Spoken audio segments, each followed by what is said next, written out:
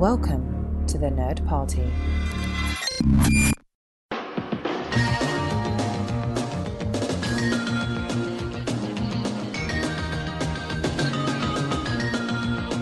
Hello and welcome to Great Shot Kid, the Nerd Party Network's podcast that's all about the creators, almost creators, and inspirations for the Star Wars galaxy. I'm John.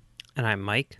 And this week we are going to be looking at the legendarily overlooked director for Return of the Jedi, the stuff of legend, David Lynch, and the film that he made instead as a space epic, Dune. So, Dune, everybody knows, is Frank Herbert's masterpiece novel that is a landmark of science fiction, used as a touchstone among many science fiction authors and creators and filmmakers over time. And Mr. Herbert, just as an historical side note, actually greatly disliked Star Wars because he felt that Lucas had liberally stolen from him. So maybe if Mr. Herbert had been a little more Harlan Ellison about it, he would have sued Lucas. Who knows? Yeah. It's just the whole desert planet Messiah coming from it thing was a little bit too familiar with him. He said, I'm trying to remember precisely the number, but he said something like he recognized 8 separate points of theft or something like that. So Herbert was a little bit salty about Star Wars. So Dune, people have been trying to adapt for a very long time.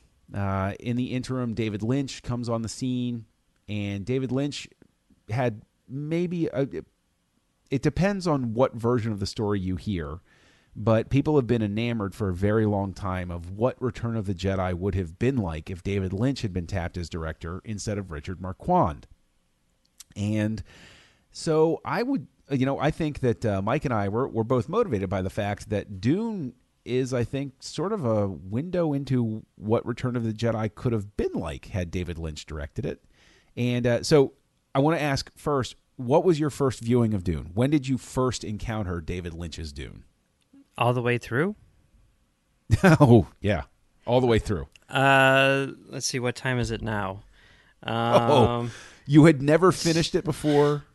No. See, here's the Wow. thing. When I was in high school, I frequently was watching the Sci-Fi Channel, and the Sci-Fi Channel was pretty good at, showing like things which you couldn't really find elsewhere, or things which maybe were only available on like special edition laser discs or something like that.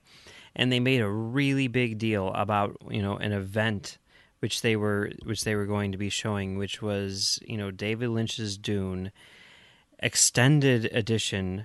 Yes. Letterboxed, right? Mm-hmm. And you tell me extended edition and letterboxed, and even though I've never seen the movie in any other form, that's sort of like an instant hook for me, okay? Yeah. And I'm like, this is something that I should be watching. You say it's like 3 hours long or something like that, and I'm like, that's a long movie. It must be great, even though I think Lynch is on record as saying that he does not like the extended cut and that the theatrical cut is the director's cut, but whatever, something along those lines. So, I didn't know any of that at the time, and I started watching. I'm like, hey, Captain Picard's in it. There's some pugs. I'm a big fan of pugs. So, this looks pretty cool. Let's do this. And, I got probably about 15, 20 minutes into it, and I'm like, yeah, I think I'm good. I don't think I need to watch any more of this. And, as the years have progressed, I'm not a big David Lynch fan. I've never seen a David Lynch movie, which I've actually liked. Not even Blue Velvet? No, I don't like them. I don't like that movie. I don't like Mulholland Drive. I don't like Lost Highway, although I'm not a lot of people like Lost Highway. I'm see, that's the one that I'm like really like they just did a David Lynch festival here in Chicago where they showed every single one of his movies, and I went to see Mulholland Drive because I figured I need to give that one another shot, and it was still not good. But like Lost Highway is the one that I really regret not seeing again. But I also was regretting not seeing Dune because I knew that I would want to watch it before the new movie, which maybe we can talk about later on, comes out. And I have been watching Twin Peaks recently. I've got one more episode left in season 1, and that's definitely the best Lynch thing I've seen, and I think it's probably good. Probably. It is in fact good. Twin Peaks is in fact good. The middle of season 2 is really rough. Yeah, but it is in fact good overall. Okay, well, mostly. Well, because of all that, and because I've always sort of thought of Dune as being, in a lot of ways, like David Lynch's Spartacus, and I don't know if I have anything real to base that on, other than the fact that it's a massive studio production by a guy who makes weird little fringe movies. Yeah. I'm like, why would I bother, in a sense? But I find it was one of those things I knew I would always have to see, and there's so much David Lynch synergy going on, not only in the world with the new Twin Peaks, but in my life personally with this Lynch festival which just occurred, and with me almost by coincidence just starting to watch. It's not like I started Twin Peaks now because everyone else is watching, and I'm like, well, now is my time. I guess I better watch it. Like, I have this very weird, systematic way of watching movies, which I can get into at great length if you want me to, but you probably don't. And Twin Peaks is what came up just now, coincidentally, So it's like all this stuff, and that movie Lucky, which we were talking about over on Trek FM, is Stage 9, which features David Lynch in his largest acting role ever. It's like I cannot get away from David Lynch no matter how hard I try at this particular moment in time, like this past month or two. It's like a David Lynch movie. It is actually, in a lot of ways. And so, when you said, well, how about we talk about Dune? I was like, it just makes sense. Interesting. See, I saw Dune, probably on VHS many moons ago, and it didn't create too much of an impression other than it was kind of weird, and I wasn't. I think it was one of those things where they rented it because my parents rented it because they were like, "Oh, space stuff, Star Warsy, okay." And as a kid, I watched it and went, "What? What's happening?" And I watched it a little bit later, and I had the reaction of, what's happening?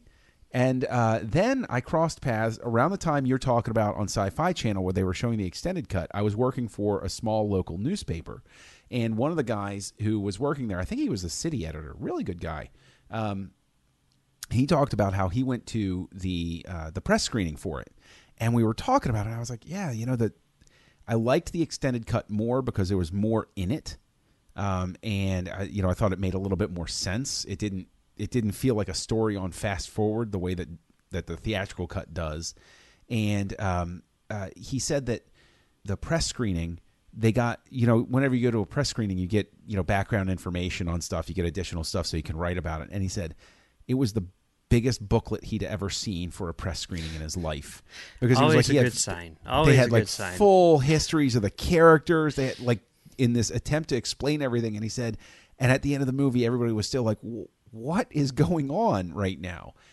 Coming back. And the thing is, I like over time, my esteem for it sort of rose because I we all fall into this trap sometimes, I think, and I definitely do, of giving a break to a movie because you saw what the person was attempting. And so you're like, oh, I'll give it a break because I see what he's doing.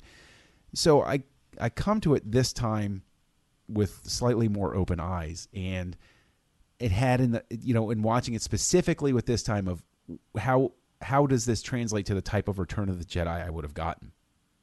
And I think that the biggest lesson with David Lynch's Dune is that Marquand took a little bit of a beating, reputation wise for, sort of just being Lucas's vassal on set sort of thing.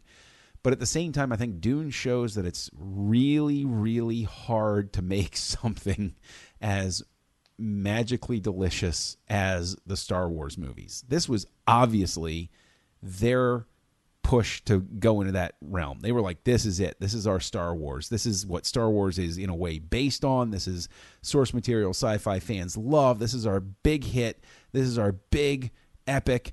And I can only imagine what it felt like for, the De Laurentiis group and, the other producers to be sitting in there and seeing, a work print or the final cut and just thinking, ooh, okay, how are we going to sell this? Mm-hmm.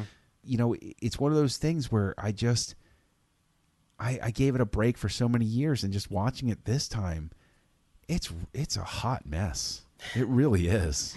It's interesting. I'm going to read this because, I know there's a lot of history and a lot of, baggage and everything which comes with this movie. And, watching it just now, and not having that much time to process, I wanted to make sure that I wasn't crazy. I wanted to make sure that I wasn't going to be going into this podcast sounding like, a total, jackass.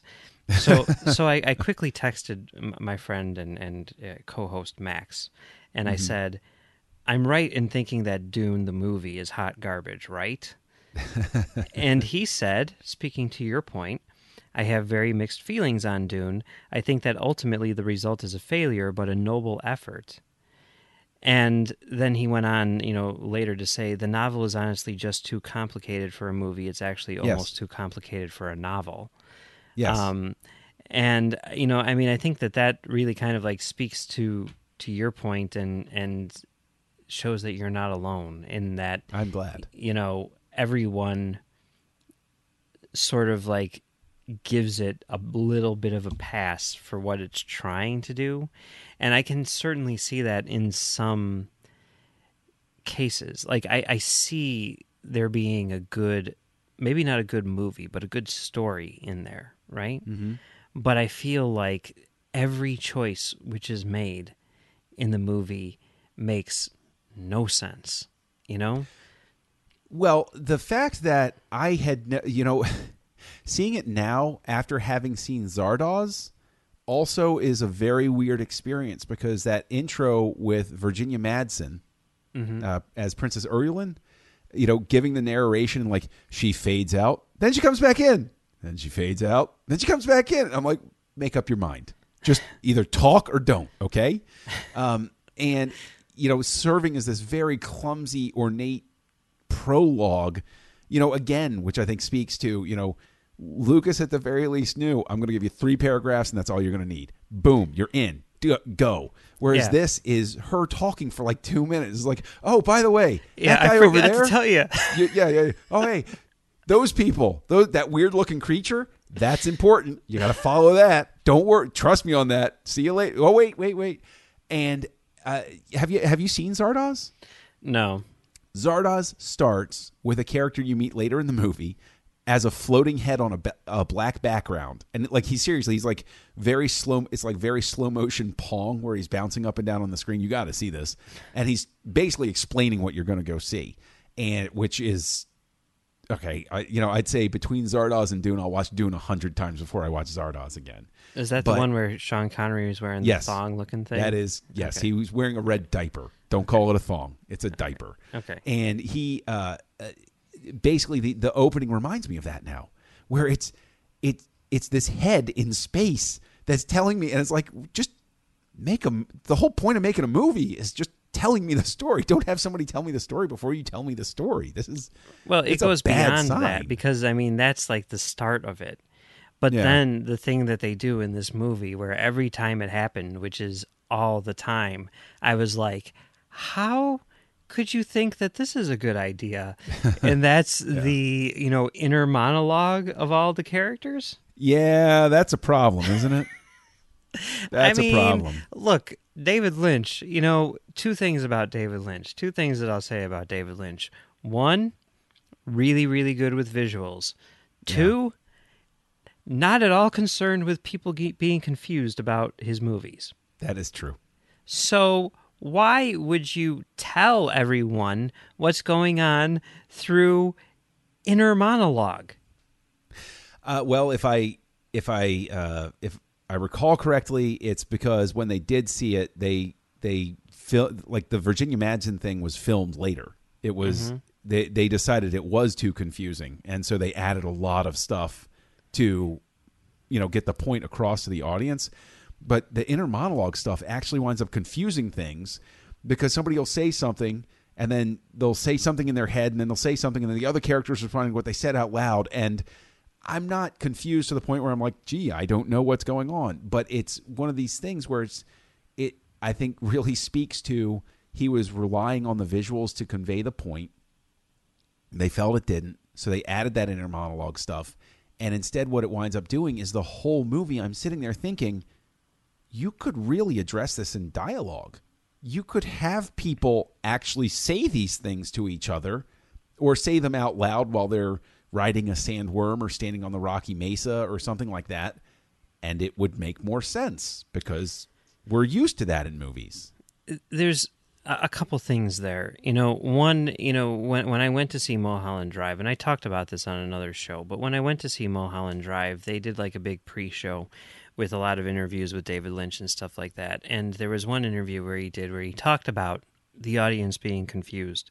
And basically he was saying, maybe the audience is confused, maybe they're not, but I don't really see any reason why the audience should be confused, and I don't really see any reason why you need to spell it out to the audience. I think that the audience will make their own interpretation of what's going on in most cases, and, it doesn't need to be exact, and it doesn't need to be the same as what the person next to them is experiencing. It can be its own thing.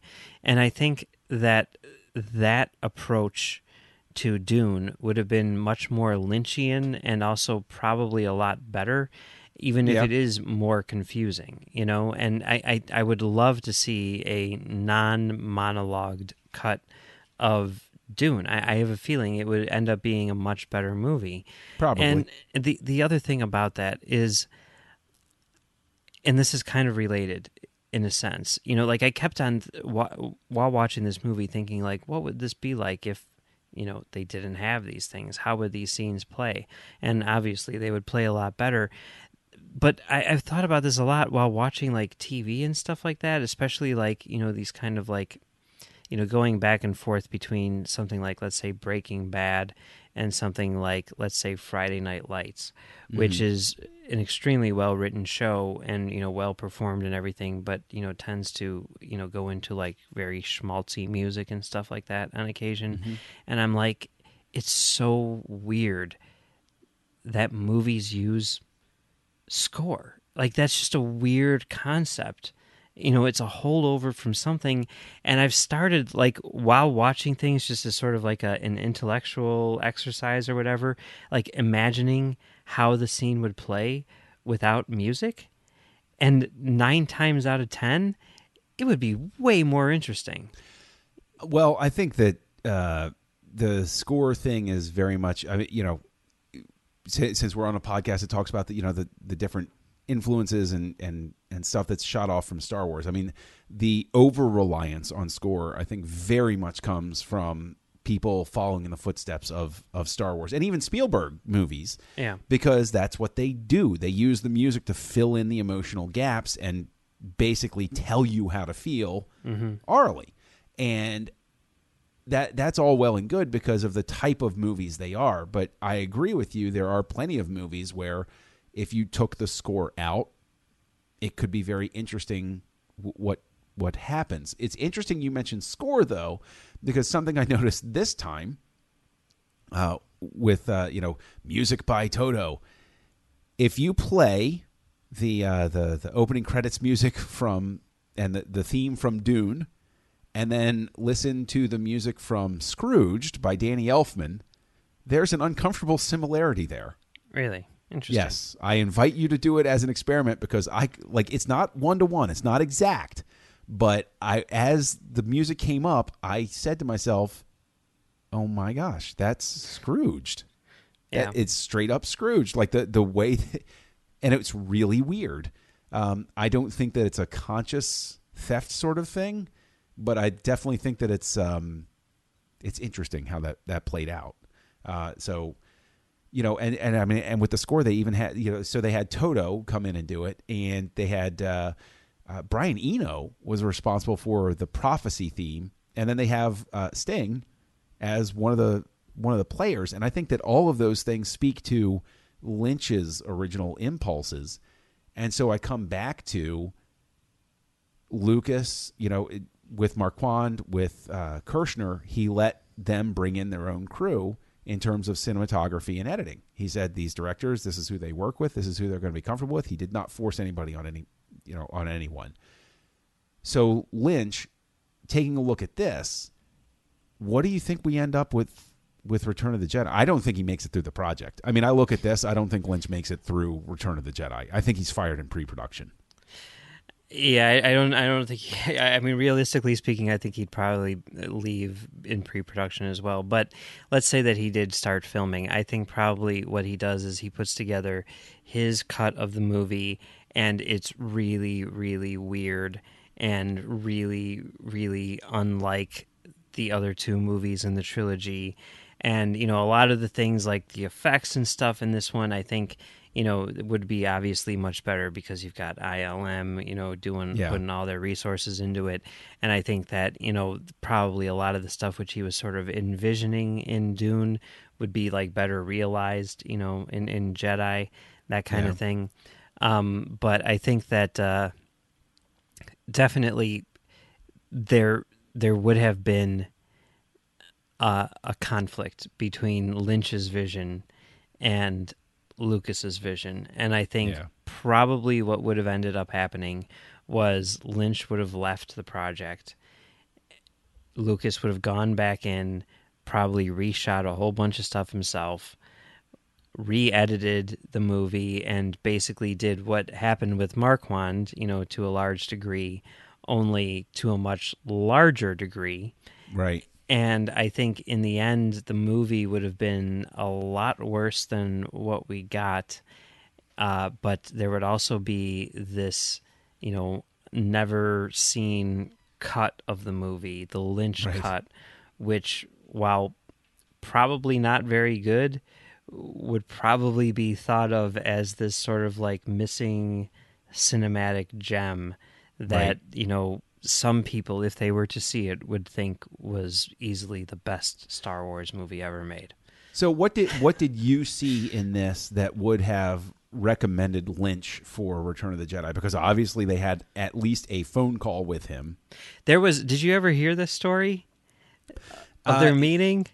See, it's recounted in The Making of Return of the Jedi. And, is it? Okay. Yeah, and Lynch's telling of it, and I'm paraphrasing here, is basically they sat down and they talked, and at the end they were both like, no, this isn't really good. Yeah, I've heard like I guess a bit more of a, I don't know, maybe slightly less refined version from Lynch. Okay. Where he talks about how he went and he's like, he had to go all the way, and they met for lunch, and he sits down with George Lucas, and Lucas orders a salad, and he's like, who eats salad for lunch? What's with these people? What's with these Hollywood people? I do not understand this culture at all. I cannot make a movie with them. And then that's why it ended up not happening. Who knows how much of that is true, and everything like that. But I could see it. I could see that. Well, I think that there's a little bit of a there's like a Kaiser Soze thing in there. There's a grain of truth in there. Yeah. I don't think that was the only thing. I think that they had a pleasant conversation, and probably in the back of Lynch's mind the whole time of, I'm not surprised it's going this way. He eats a salad. Something like that. So I mean, like, because he had just made Elephant Man, right? Yes. Which, that won Best Picture, right? And I don't recall if it did. And that was the year that Empire came out. I mean, obviously, it was a success. And you look at like the choice with Marquand and Kirshner. It's like Lucas wasn't going after the big blockbuster directors at the time. He was going after sort of like the lower budgeted filmmakers who made like really strong character pieces and not necessarily bombastic, action movies. Although the legacy, I don't know. I said we covered that. If anybody wants to go back to our back catalog, we did cover the legacy by Richard Marquand, and I don't know. It's still puzzling to me. I like that movie, but he also did like Eye of the Needle, right, and stuff like that. Yeah. I mean, he had done some other stuff which was pretty acclaimed, I think. And I think he came from television too, if I'm not mistaken. So there was all that stuff as well. Well, I mean, and Lucas's very obvious and plainly stated desire was he wanted somebody that would go out and collect the stuff and, bring it back to him. Mm-hmm. And then he knew that a lot of it was going to be done in editing. And he had a, not great experience on Empire because it didn't go the way he wanted it to. And so he wanted to get somebody in who would be able to, do the work that he wanted done, that sort of thing. Now, before anybody takes that as a negative, Return of the Jedi is actually my favorite of the original trilogy. I know that, there are those who agree and those who disagree with me, but, just remember any criticism that I offer about the process with Jedi, I think that the end result wound up very good. So I don't think it would have wound up very good with Lynch, but I did note, like looking at it, that a lot of his approaches to shooting, the types of shots that he used, would have worked pretty well in the Star Wars, visual oeuvre, as it were. There were times where I was like, oh, that looks like something straight out of Jedi, Yeah. But there were also things where I was like, yeesh, like a lot of the character design, a lot of the costume design I thought was, really ridiculous. And the everything. still suits were cool. The still suits, the suits that the Fremen wear that collect the body water.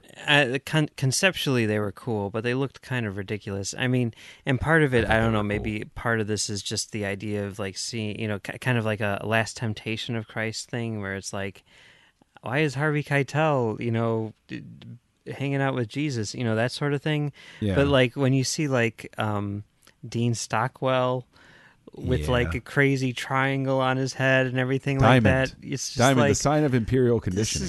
This is weird, guys. Like, why is, hey, Al from Quantum Leap doing this stuff, Hey, well, I mean, Dean Stockwell was, sort of a Lynch guy for some time, wasn't he? I guess so, yeah, because there's a lot, like I saw a lot of people. Yeah, Jack Nance is in there. There's a lot of people from Twin Peaks in this, Yeah.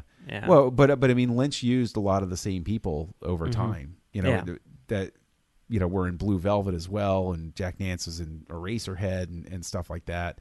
Kyle MacLachlan, this is obviously the film where Lynch basically falls in love with him as an actor. And but of course, we'd be you have to mention that Captain Picard's in there. Yeah, as he Gurney is. Halleck. And what's so interesting is the only thing I can think of is, have you read Dune? No, I haven't. Okay, Dune is a magnificent book. And to speak to a point you made previously, Dune, I think, is a lot like Watchmen. Every attempt to adapt it onto the screen is going to be a failure, specifically because it's perfect for its medium. Yeah. It is not meant to exist. It was written to its medium. It was not meant to exist as another thing.